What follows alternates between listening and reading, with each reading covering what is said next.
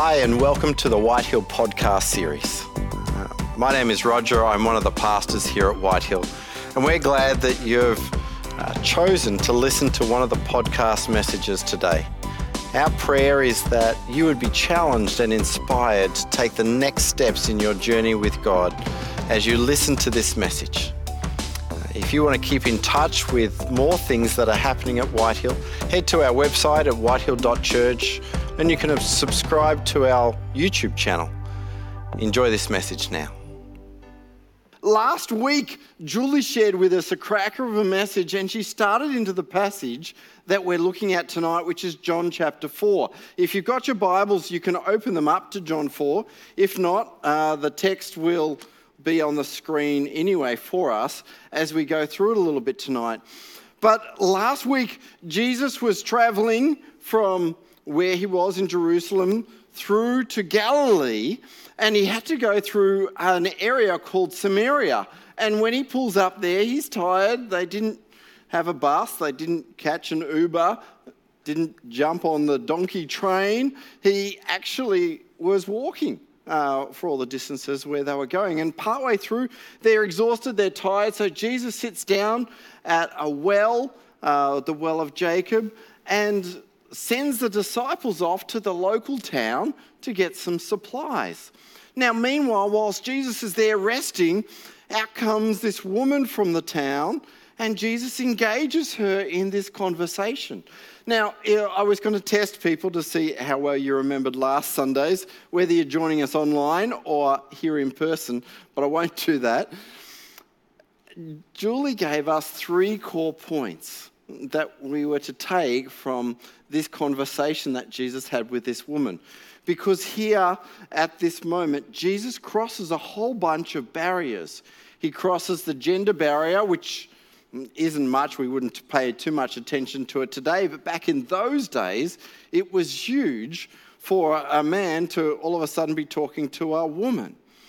Then on top of that, he crosses a cultural barrier because the Samaritans were sort of hated by the Jews. It was a bit like the Arabs and the Jews are today. There was that sort of enmity between one another.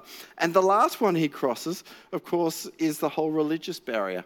Now, on top of all of those barriers that he crosses, this woman had a really checkered past. She wasn't the sort of person that mum and dad would want their little girl to grow up to be. She'd done some things in her life that she wasn't perhaps real proud of, but they were a part of who she was. And so Jesus interacts with this woman and he shares with her what we were just singing about, this hope, and about what his role was in that he was the one that was promised. Now, Julie gave us 3 different things to do. So one of those was, one, just to be conscious of the people around us and that we would engage with people around us, not just seeing people as just filling space, but rather as the opportunity that God may bring to us to be able to interact with them in different ways. The second one was we needed to start just with ordinary conversation. And so Jesus talks to the woman just about water in the well and asks for a drink. So you can't get much more ordinary than that. But then Jesus steers the conversation also onto spiritual things, which is what Julie also encouraged us to do. And so this week I thought, you know what, I'm going to crack that. And so I was filling up my car at the local 7-Eleven down the road. And I thought I'll strike up a conversation with the service station attendant, the guy at the checkout counter when we pay for our fuel. Anyway, I go up to him and I go, "G'day," and I asked about his name because he didn't have a name badge on. So I just introduced myself as Roger and I said, "What's your name?" And he just happened to be of Indian heritage. And he had like this 10-syllable name that I had no hope. And I thought, man, my first attempt, and I've just busted it severely. No hope. But thankfully he said that his nickname was Raj. And so I remembered Raj. So if you're ever down at the 7-Eleven down the road, say g'day to Raj. He's got a cracking smile as well. So really nice guy. But That's what it's all about as far as connecting in with the people around us. So we're going to dive into this passage a little bit more tonight. And I find it interesting as we look at this passage that if we went to John chapter 3, Jesus' interactions with the religious leader is named. We know him as Nick for short, or Nicodemus for long. He's named, but the woman, perhaps out of sensitivity to her background, isn't named.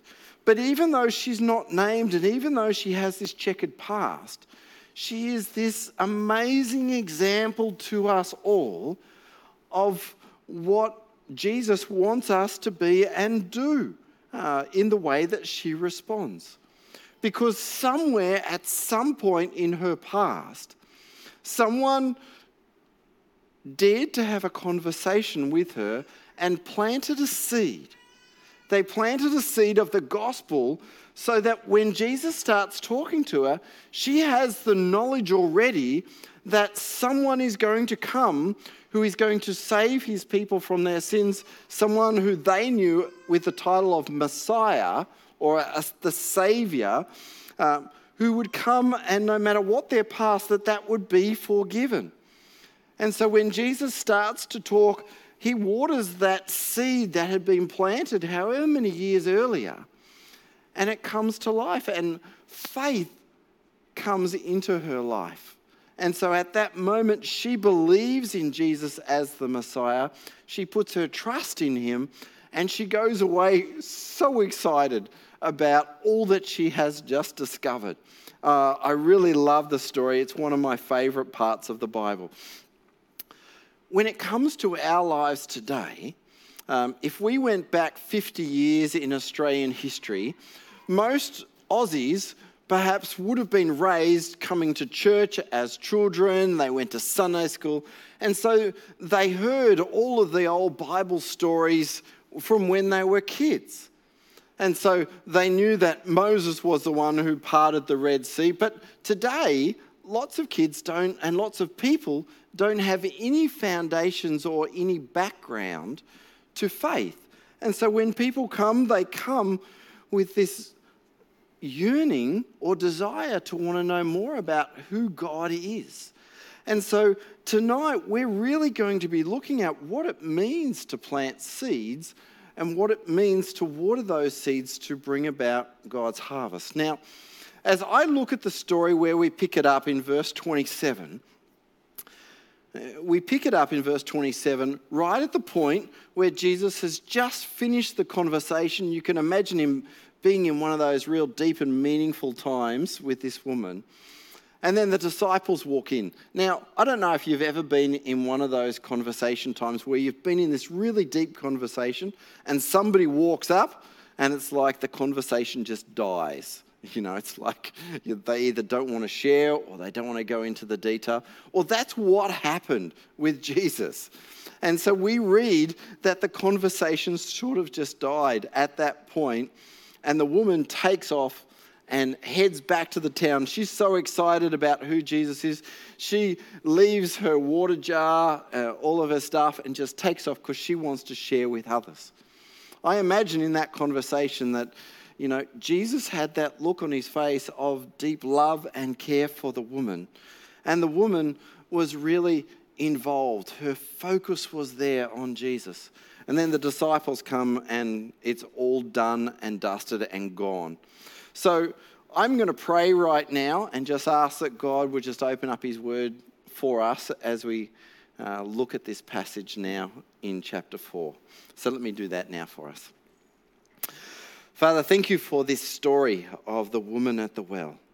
But thank you more for what we're about to read, because, Father, in it, you've left a message for us and some clear guidance and wisdom that you want us to understand.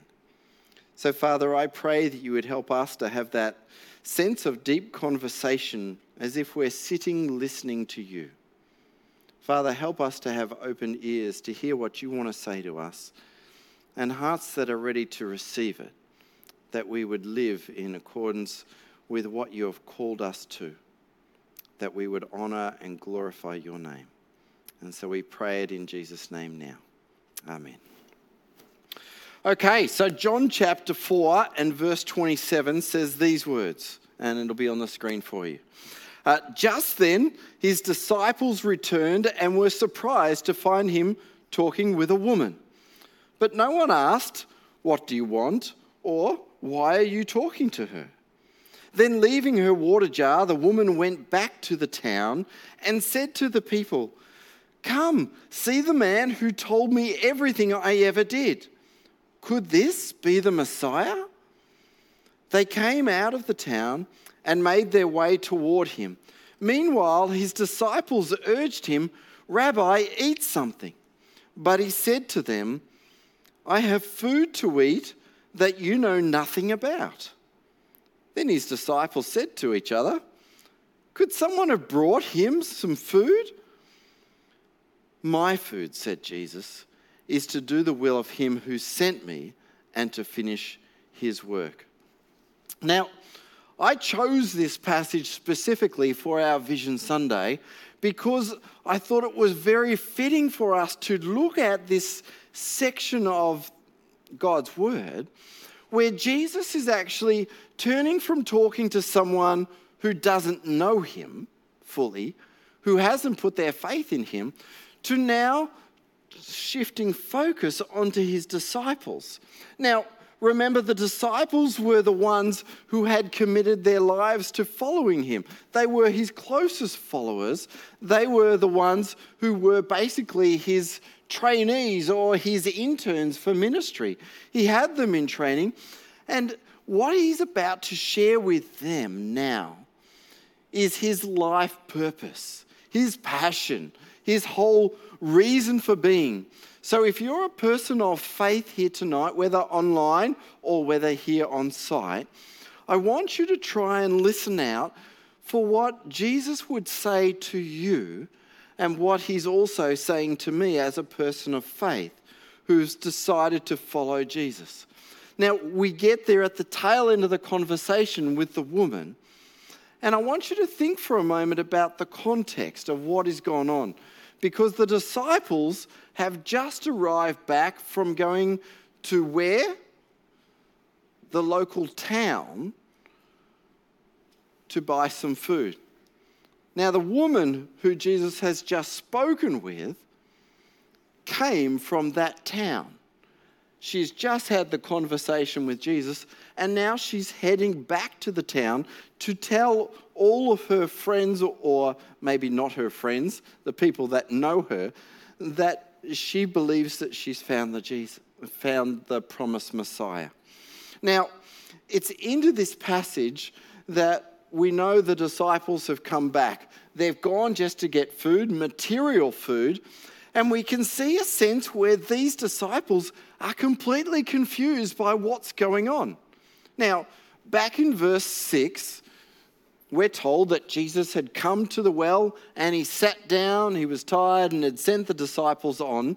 So we knew what the purpose for the disciples going to the town was. And so they come back, and then Jesus tells his disciples, he lets them know that he has food that they know nothing about. It's like Jesus is being a little bit cryptic here. And you've got to wonder what on earth Jesus is meaning.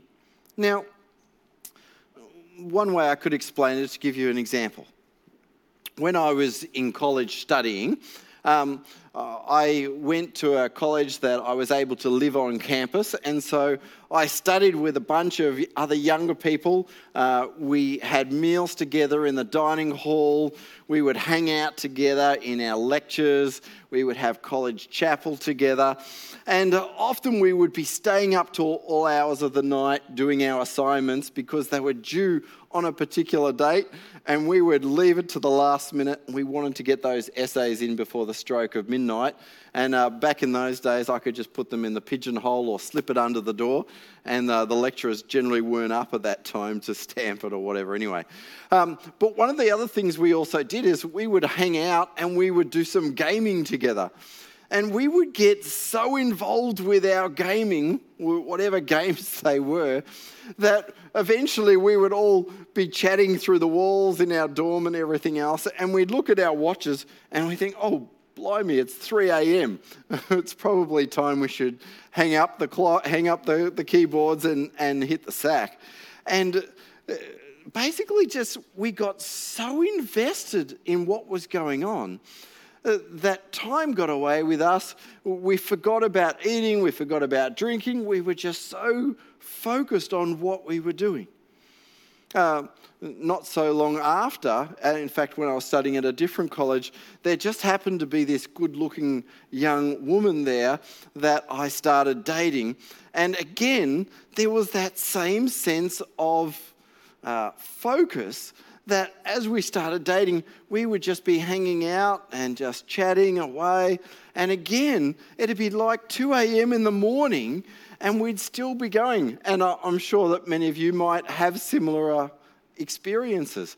Now, maybe it wasn't with dating, maybe it wasn't with study or gaming, maybe it was a focus on a car, maybe it was a focus on something else that you had to get done, where everything else tends to fall away.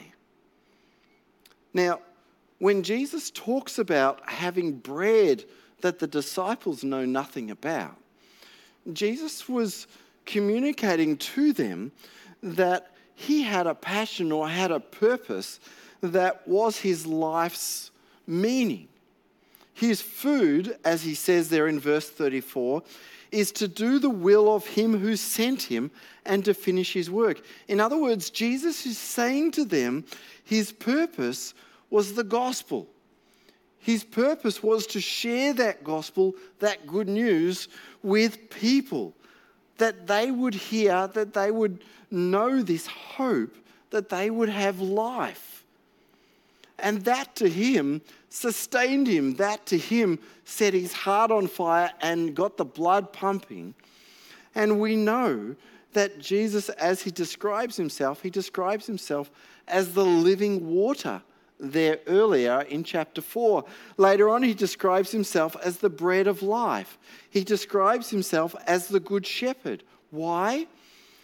Because he's the water that will satisfy eternally. He's the bread that provides a food that will last and give life eternally. He's the good shepherd who leaves the 99 to find the one lost sheep. That is his purpose. That is his heart's goal. And that's what he's trying to share with his disciples who have just returned with this physical food. Ultimately, what Jesus wants the disciples to understand is that his purpose is that he would be able to give this offer of eternal life to all. He's not there to hide it under a box. For him, it isn't acceptable that he would just have a conversation about COVID or just have a conversation about the weekend footy matches or the Ashes test.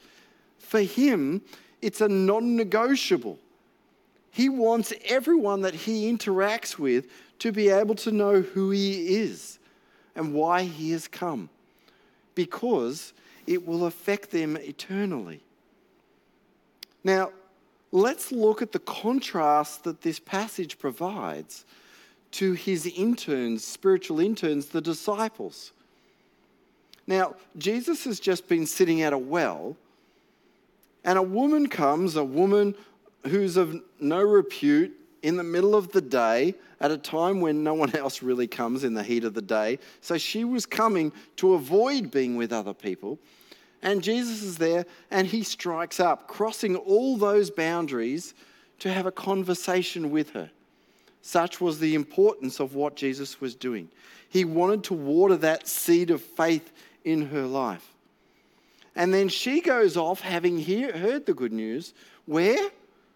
Back to the town to tell them about all that she's heard. Not to talk about the fact that, she was up on the hill and there was a couple of cows loose in the paddock. She goes back to tell her townspeople. She completely forgets about what's going on in life as well, leaving her water pot there. The disciples what happened with them? They just went to the same town that this woman was from. They just went and bought material food from the same people that the woman is now going back to share that she has found the Messiah. And yet, Jesus' spiritual interns went there already and perhaps did nothing because none of them followed him. So there is a real contrast going on between those who were his disciples and about this woman who has just come to faith that is just startling. Now, there's a couple of big points that I want you to get out of these passages. And if I start reading again now in verse 35, you'll see them. Verse 35 says, this is Jesus talking to his disciples, "Don't you have a saying, 'It's still 4 months until harvest'? I tell you, open your eyes and look at the fields. They are ripe for harvest. Even now, the one who reaps draws a wage and harvests a crop for eternal life, so that the sower and the reaper may be glad together." Now, if there's one point I can make from this passage, it's that purpose, our life purpose, is going to take some intentionality on our part. It isn't something that we can just drift through life, that God's only intention for your life is that you personally would have believed. That is the start of the journey. God's intention is that after you have heard and have believed, you would take on his purpose for your own lives, that you would understand this mission and that this mission takes some intentionality. What does he say to the disciples in this passage? He calls them, 3 words, to open their eyes. Now, part of me thinks that this is like a real slap in the face to the disciples. Open your eyes. Why?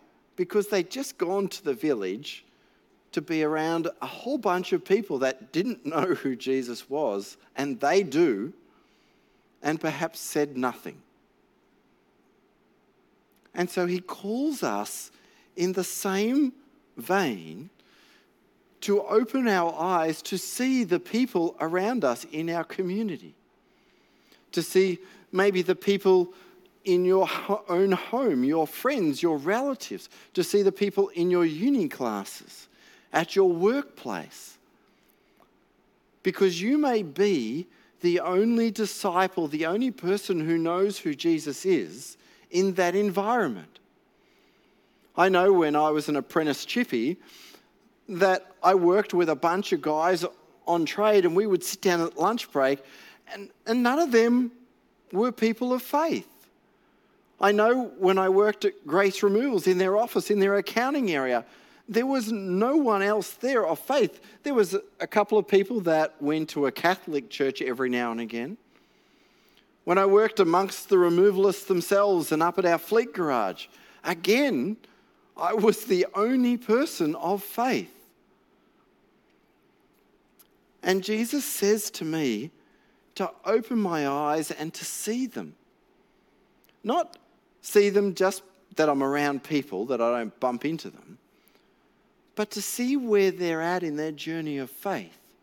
And he uses this whole example here of the harvest, of sowing seeds and of reaping a harvest. He wants us not just to see them, but he wants us to look at the fields and to see that some were at a place where we needed to be having spiritual conversations to bring in the harvest. And he talks about different roles of being a sower and a reaper. Now, I remember when I was in school that we had this little experiment that we did as kids with our teacher. And we got like a broad bean seed. Did anyone else do this experiment? And we got a bit of cotton wool, and we wet the cotton wool, and we put our seed on the cotton wool. And then all of us as kids looked at the cup, and we thought, okay, when's it going to happen? When's it going to happen? And we would just be waiting. And we would come back every day and we would all look at our little cups with our names on. And we'd all really be dark if somebody else has sprouted before us. But then eventually what happened was our little seeds sprung these little roots that sunk down. And then a little sprout came up the top. And it was so exciting to be able to see. With the people that we share faith with, often the journey is not one of we share something and instantaneously they're going to respond. It's a process or a journey of understanding. But I'm only a novice gardener. I'm good with the weed spray. I can kill things off pretty well. In fact, I'm not bad with the hedge trimmer either. For me, it's great fun. I always try and look for something exciting to do, and it's a bit like a lightsaber. You know, you bring it up, down, across the top. And sometimes I say I'm just a novice because sometimes I go a bit close and you take off all the greenery and you're left with sticks then, and they have to re-sprout. But as I said, I'm just a novice. But I know at my house, the gardens didn't just happen. After the house is erected, the building site looks like a dog's breakfast. There is just clay, there is pieces of timber around, there are nails on the ground, and there are tri-grips and all sorts of things around. And the garden just doesn't materialise. But the garden area needs to be planned. The ground is ploughed over, and often you have to plough in some actual soil that will sustain a plant. And so you've got to get all of that dirt hauled in that actually has some sort of nutrients in it. And then after you've got the dirt in with the nutrients, then you've got to lay out the plants. Now, if you're a gardener here, just forgive me. My gardening knowledge goes to green plants and to red plants, maybe shrubs and bushes, but I don't know what plant names are. Don't ask me to recite them. But I do know that they didn't just happen. That someone took some intentionality to plant a seed and to lay it out. And then it grows and it becomes beautiful. Well, my question is to our friends, our colleagues, to those who don't know Jesus, what seeds are we sowing with them? What seeds of faith are we trying to plant? One of the things that we are trying to do as a church is to plant seeds of faith in people's lives. Now, as you came in, you might have gotten an envelope. In that envelope is a whole bunch of cards, and I'm sorry you'll have to sort through them a little bit, just like I'll have to sort through mine. But we've sought to create a bit of an age pathway for those around us so that no matter where people are at in their lives, that you will have opportunity and seeds like these invitations to give to people, to invite them along to events where they can hear messages of faith that complement what you've been doing. And so, for example, if they are a young couple and they have some kids, I saw some people come in tonight that have some young kids. We have a mainly music and a playgroup that meet. Now, my apologies because the cards didn't quite come back from the printer on time for them to be in your envelopes, but they will be here next week so that you can give them out to people to invite them along to a playgroup where there are other people with kids, and there they can be encouraged.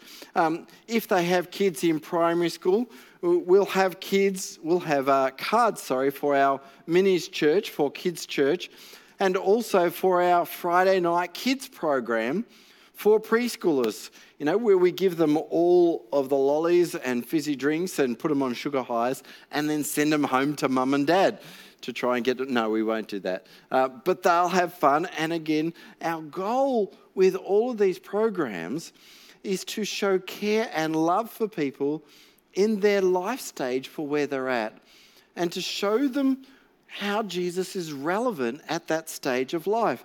And then we have our youth and our young adult cards, which have down all of our youth and young adult activities that you can invite people along to.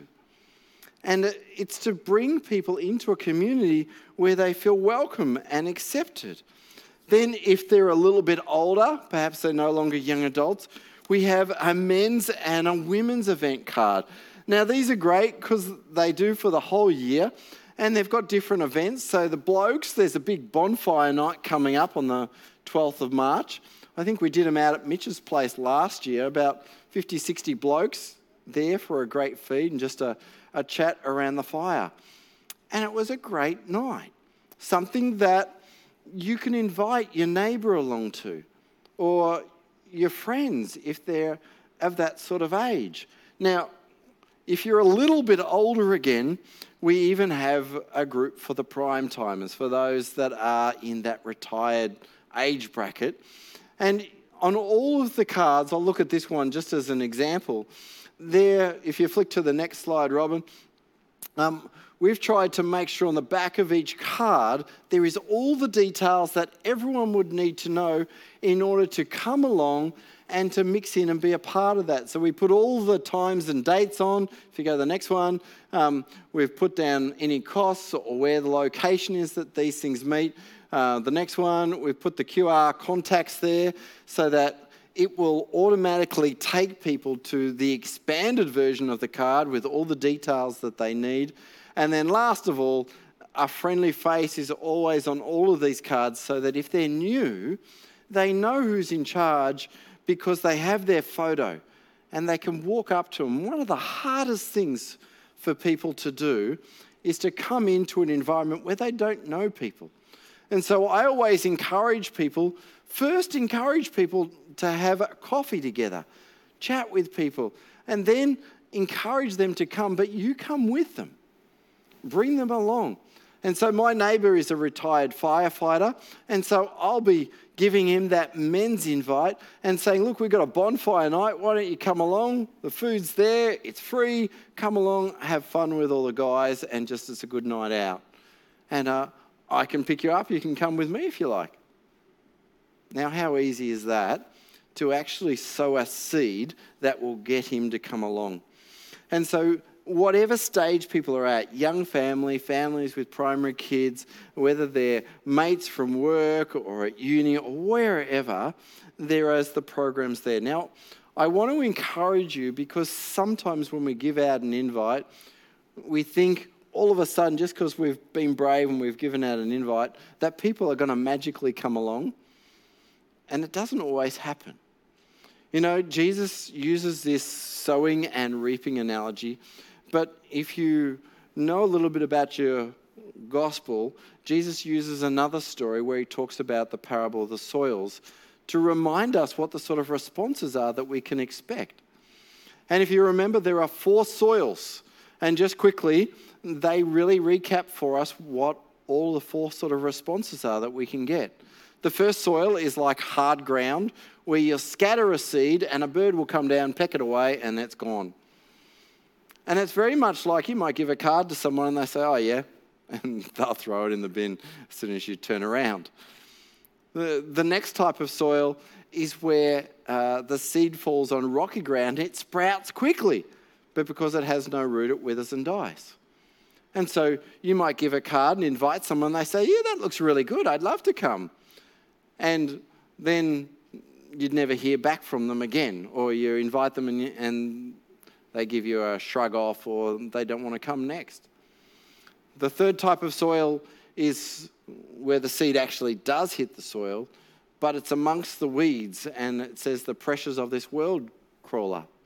And so you could invite someone to something like that, and all of a sudden you'll get all these excuses for, I can't come, I've got work on, or I've got to do this, or we're away. But then there's the 4th soil, where the seed hits great soil and it takes root. The woman of Sychar, the woman at the well, was this 4th soil. Because the seed that Jesus plants into her, the invitation he gives her to life, is one that she receives. Now, if I held up 4 different people here on stage, you might not probably pick that the woman of Sychar, a woman of disrepute, a woman that's been alienated from people in the town, would be such a woman, but her heart was ready to go. And she believed in Jesus and followed and responded really quickly. And how exciting that was. In verse 37, this mission can seem like a really daunting task.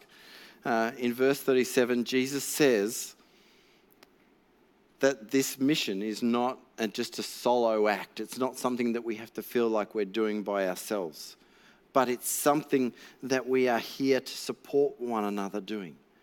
And Jesus says, thus the saying, in verse 37, one sows and another reaps is true. A couple of weeks ago, I told you a story about some young men from the Middle East, young adults, who had come to uni here in Australia. On the plane, they had a Catholic nun sit next to them and talk to them about faith on the first leg. On the second leg, they talked to a Christian who happened to give them a Bible and talk to them a little bit more about faith. And then they land here in the country and they're encouraged more, and then they walk into church, the church that I was at, and there they decide to be baptized and to give their lives to Jesus. But by the time they got to me, there had already been all of these other people working in their lives. In 1 Corinthians 3:6, Paul says, I planted the seed, Apollos watered it, but God has been making it grow. So this whole work of sharing the gospel with people around us is not a task just for us. Now, one of the things we wanted to do as a church, which are some more of these cards, is to create a pathway by which people can come into church. Now, you may just be new here tonight. This may be your first night here at Whitehill. You may have been coming for a little while, but perhaps you've never been to one of our Connect events. Connect is our first step into the church, and we wanted to make it so easy for a person to come and to be a part of the community here because we love people. We genuinely want to care for people and help people on their walk with God. And so the Connect lunches are an opportunity, if you're just new, to come in and hear what the church is about and to have a good feed at the same time and to have some fun on the tables. We enjoy doing our Connect lunches, and if you've never been to one, you may have been coming for 15 years and never been to one. I'm sorry if that's the case. We started them last year, so unless you were new last year, you probably never got an invite. But if you want to come along, see Meryl after, she'll give you an invite and bring you along. After that, our next step is to help people not just come into the church, but we want you to belong. It's so easy just to drift in and drift out, but to say that this is my church. And for us, we want to say that you are a part of us as well. We don't want people to feel like they're on the outer. We want you to feel like you can say, yeah, Whitehill's my church. They're my people. I hang with them. They support me. They love me. They care for me. So we have this course called Belong. And this next year, it's running a couple of Sundays throughout the year. And basically, I'm leading that one. You get to ask all the tricky questions you've always wanted to ask and never been able to. But we go through what the basics are of what we believe as a church, how the church runs, and we help you to understand what it is to be a member or to be a partner in the church here. So I want to commend that one to you if you've never done that before. Then there is a couple of other different options that you can do. Julie is running these two. One's called Grow, one's called Serve. Nice and easy to remember. Grow is all about understanding some of the basics of how do you read your Bible. You know, this book is like massive. And how do you read it and understand what God's trying to say to you? And so Julie in the Grow course tries to help people with some of those basics. How do you pray? To be able to understand that so that they can take steps themselves. The Serve course is all about understanding how you can contribute to the ministry of the church here. Because as a church, it isn't just for people, well, it's definitely not for people who are just paid. The Bible tells us that as soon as we give our lives to Christ, he gives us a gift that he wants us to use to encourage others, to support others in their faith. He doesn't just want us to be a consumer, to come to sit and to soak and to sour and to head out. He wants us to find our place to serve. Because there is a place where God has gifted you to serve. And it's a place that only you can do it. I can't do it. But you need to do it. And if you've never discovered what gift God has given you or how God has shaped you to serve, I encourage you to come along to this course. It again is a great one to go to understand how God has put you together so that you can serve. And it's a real gateway into a whole bunch of different ministries. One of the things that I always say to our staff is that you are called not to do all the ministry, but you are called to support and to train and to equip everyone else to be able to do ministry. Because if it's just about the people that are paid being up here and doing things, then the church isn't going to get too much done. Our role is to teach and equip, as Ephesians 4 tells us. And why? So that the body is able to build itself up in love as each part does its work. And that's what we're called to do. Now, tonight, we are so excited because we are commissioning Francois. We've been on a 3+ year journey. Julie has been dying to find someone else to take on the worship ministries and obviously some other areas, to be able to take on those as our church continues to grow. And Julie wants to be able to move into that whole area of spiritual formation and encouraging people. And so I thought, before we actually get Francois on the stage, although they conned you into playing Francois, so he was already up here on the stage playing the guitar, so good on you guys for getting him in. None of this slacking business, just taking a free ride on the seats. I see Nick and Taylor just nodding, yeah, bring him in. Come on up, Francois. Really, we should commission him and actually get him to acknowledge who he is and what he's done. Now, this morning we didn't do it for you, Francois, because I thought we can have fun and do it all at the night service. So we got you a whole bunch of goodies, which we always get people, we try and get people when they come on to staff, to remind them. So the first one, Francois, is a photo of your family that we sneakily took for you.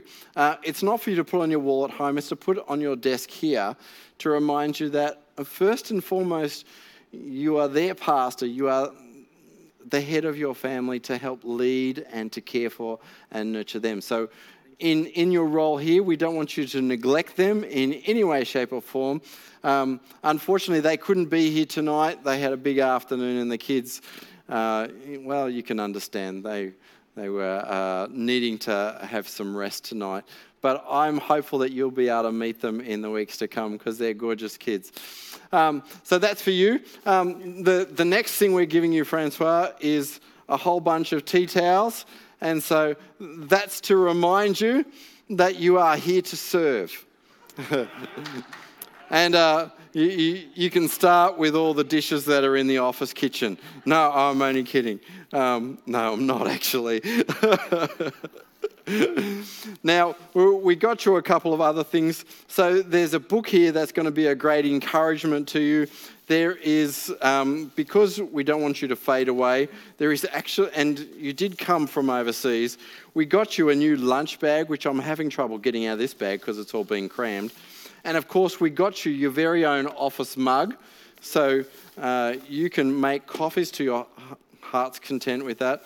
And then we know that you and Brad are going to need some time in the office to survive. So we got you a mini cricket set to play in the aisle.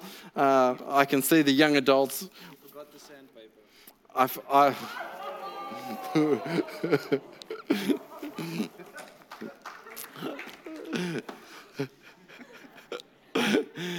sandpaper. I don't know if we want to continue with the rest of this induction right this moment. We could put this off for it. No.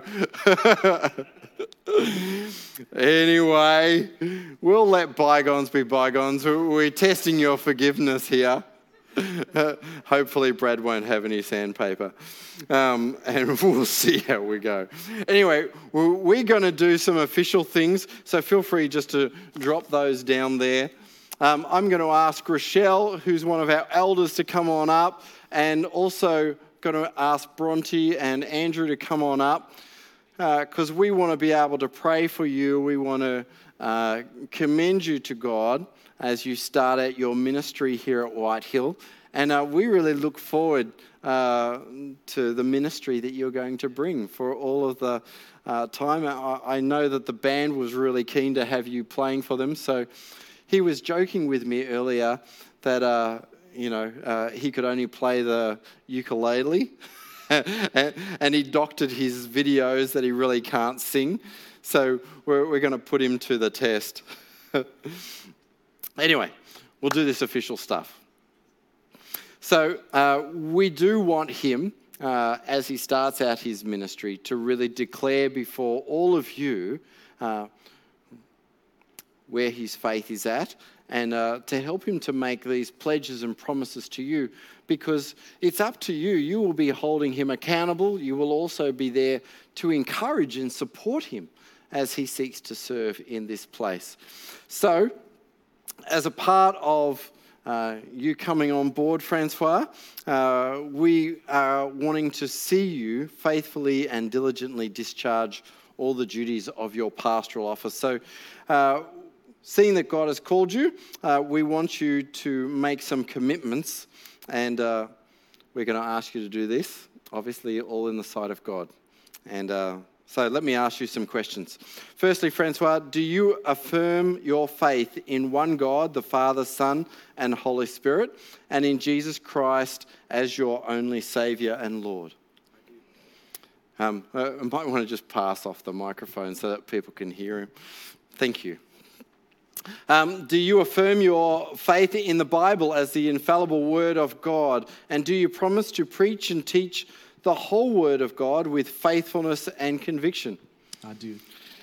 We recognise that our church is part of a wider community of Raceview.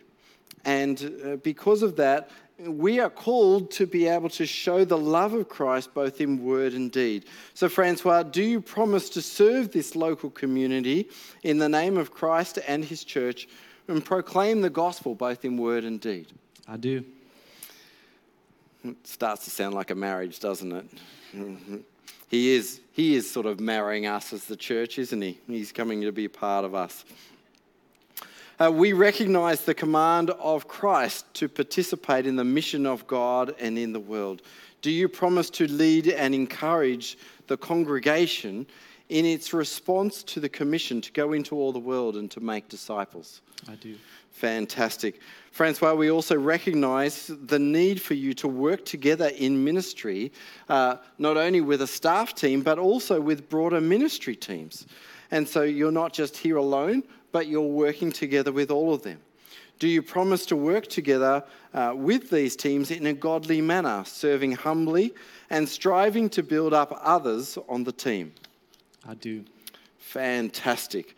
Well, with that, I charge you then, Francois, I charge you therefore before God and the Lord Jesus Christ, who will judge the living and the dead at his appearing and in his kingdom, to preach the word, to be ready in season and out of season, to convince, to rebuke, to exhort with all long-suffering and teaching, and to be watchful in all things, to endure afflictions, to do the work of an evangelist, and to fulfill your ministry.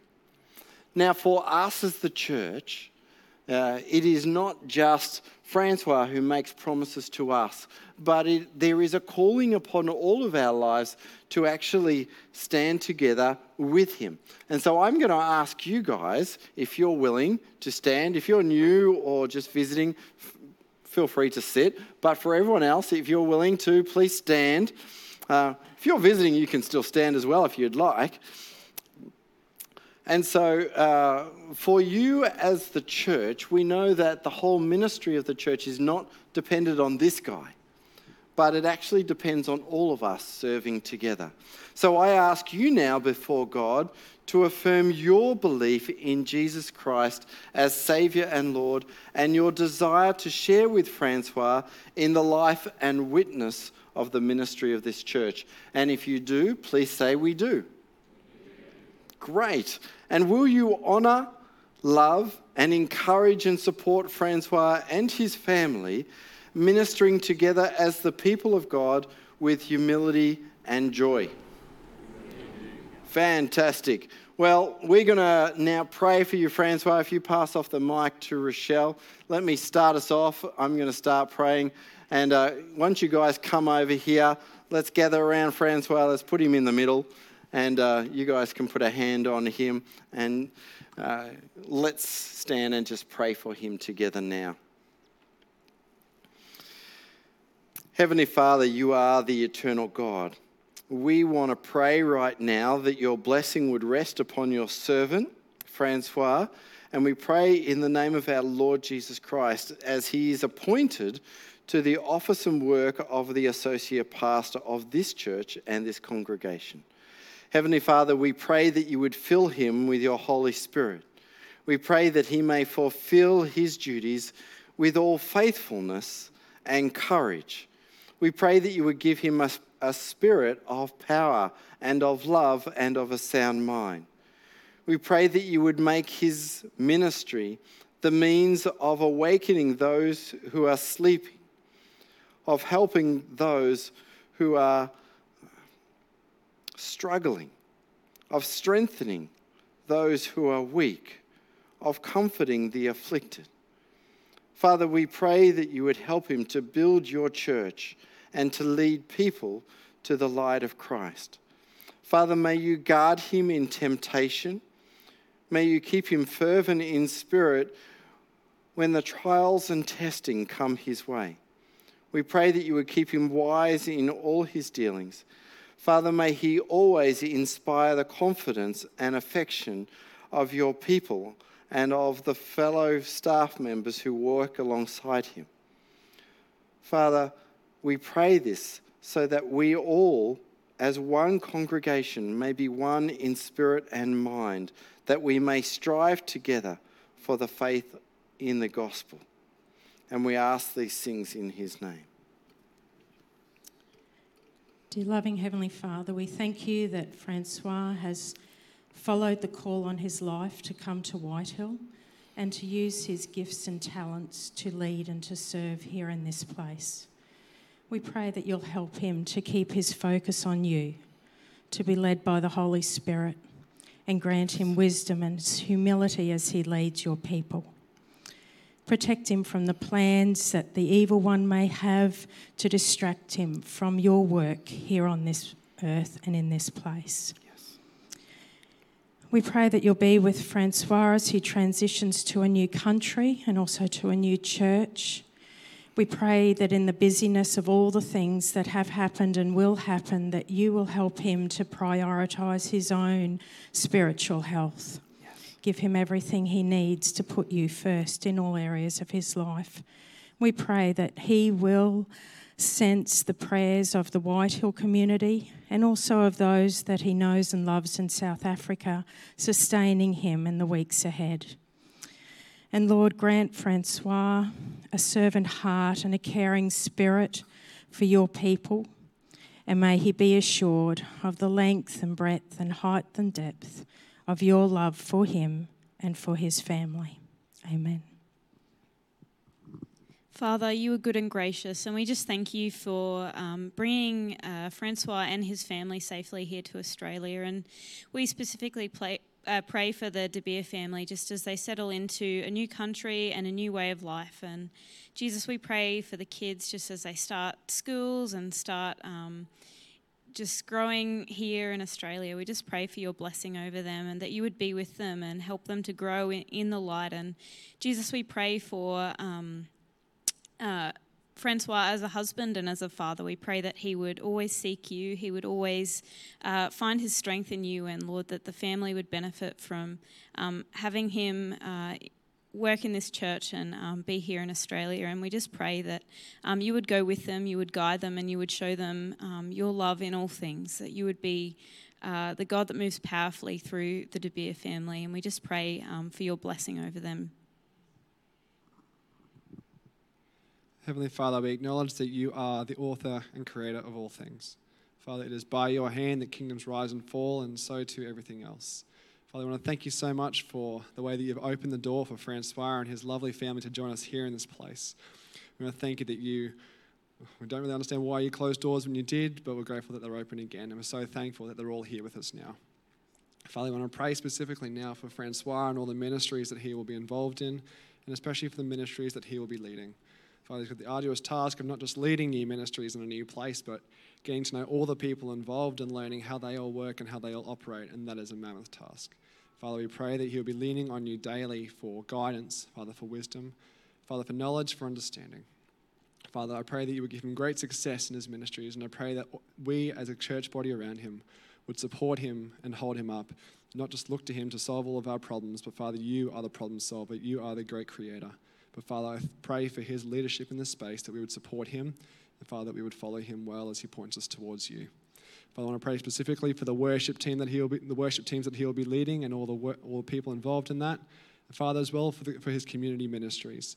Father, we're surrounded by so many different communities around us, people from all different walks of life. Father, I pray that you would help Francois to lead us into these communities, to reach out, to love these people, and to show them your grace and mercy. Father, help us to step across cultural barriers and help us to step outside of these walls. Father, help us to strike up conversations with people like the Samaritan woman who, on the surface, we have nothing in common with except for you, Father. We all share humanity, and Father, we all share a holy God who loves us and desperately wants to know all of us. So, Father, we pray that you would bless Francois and his family greatly in this place, that they would all find their space here and that they would all find their purposes. And Father, we pray for a healthy life. Father, we pray for a blessed life. And Father, we pray all these things in your holy and righteous name. Amen. Amen. Welcome. It is good to have you here, mate. Francois is going to come and share with us in a few moments' time. Please grab a seat. There is only two other quick points I just want to make from this passage. The next point that this passage goes, Jesus says to his disciples, I have sent you to reap what you have not worked for. Others have done the hard work, and you have reaped the benefits of their labours. You know what? Sharing the gospel is hard. It is challenging. But the great thing is that we are all here together. It's not just employing and starting Francois to do it all by himself. We're in it together. We can link arms. We can encourage one another in doing that. And so this hard work, it does involve time. It does involve loving other people. It does involve our energy and commitment. And that's what Christ has called us to. The last point is in verse 39, and that is our purpose is life-changing. In verse 39 it says, many of the Samaritans from that town believed in him, that is Jesus, because of the woman's testimony. He told me everything I ever did. So when the Samaritans came to him, they urged him to stay with them, and he stayed 2 days. And because of his words, many more became believers. They said to the woman, we no longer believe just because of what you said. Now we have heard for ourselves, and we know that this man is really the Saviour of the world. You know, the gospel, Jesus, is not just a life-changing point. It is an exciting point. To see people respond in faith is exciting. It is transforming for them. And for Jesus, this is something that's worth skipping a meal for, because this is the calling on all of our lives as disciples. And so, as we head out into 2022, I want us to be equipped, all of you to be equipped. And that's why we've gone to the trouble and we worked so hard to make sure all of the info here for us to invite our friends along, our neighbours along. Because God has called not just Francois, not just me, but all of us together to be active in his kingdom, to see people come to faith, so that one day, when we get to stand before him, we can say that, yes, we lived our lives for the gospel. We shared our faith with excitement and passion with those around us so that they could hear. And God willing, we will reap a harvest and we will see people coming into the kingdom this year and in subsequent years, because that's the mission. You know, our computers, when we started into COVID and we had all this live streaming stuff, we had a number of computer crashes that were going on there, and they happen in the middle of the services in the most inconvenient times.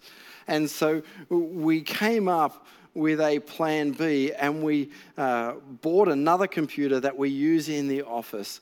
And that computer can, at a moment's notice, easily be transferred back out to the desk up here so that we can run the live streaming and the service can go on, particularly for you who are watching at home. But when it comes to the gospel, you are God's plan A. And God doesn't have a plan B often where you are at. In my workplaces, whether it was when I was a chippy or at Grace, when I was in accounts or whether I was with the trucks, I was God's plan A, and there was no plan B for those that were around me. The choice is ours, and it's not really a choice, it's a calling on our lives to share with those around us. So I'm going to pray for us now as we head into 2022. And then Francois is going to come on out and lead us into communion. If you're at home, you can get your elements ready and you'll be able to share communion with us at home as well. Let me pray for us now.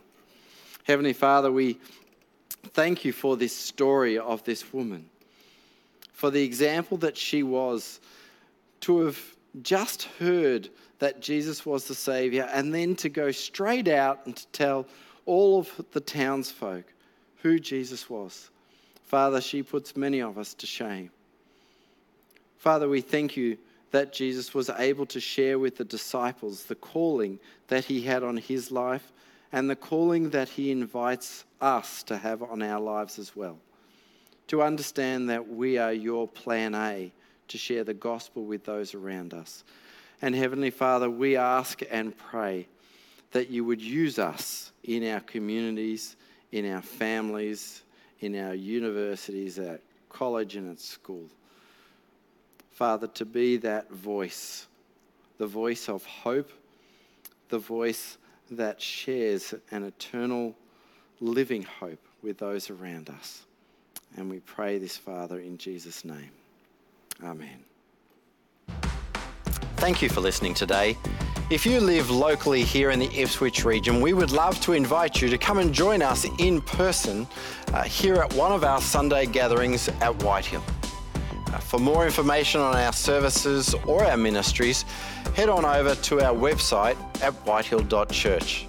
If you're interested also in taking next steps in your relationship with Jesus, please also at our website hit the connect button and let us know where you're at. We would love to catch up with you either over a coffee or on a phone call to chat with you about where you're at.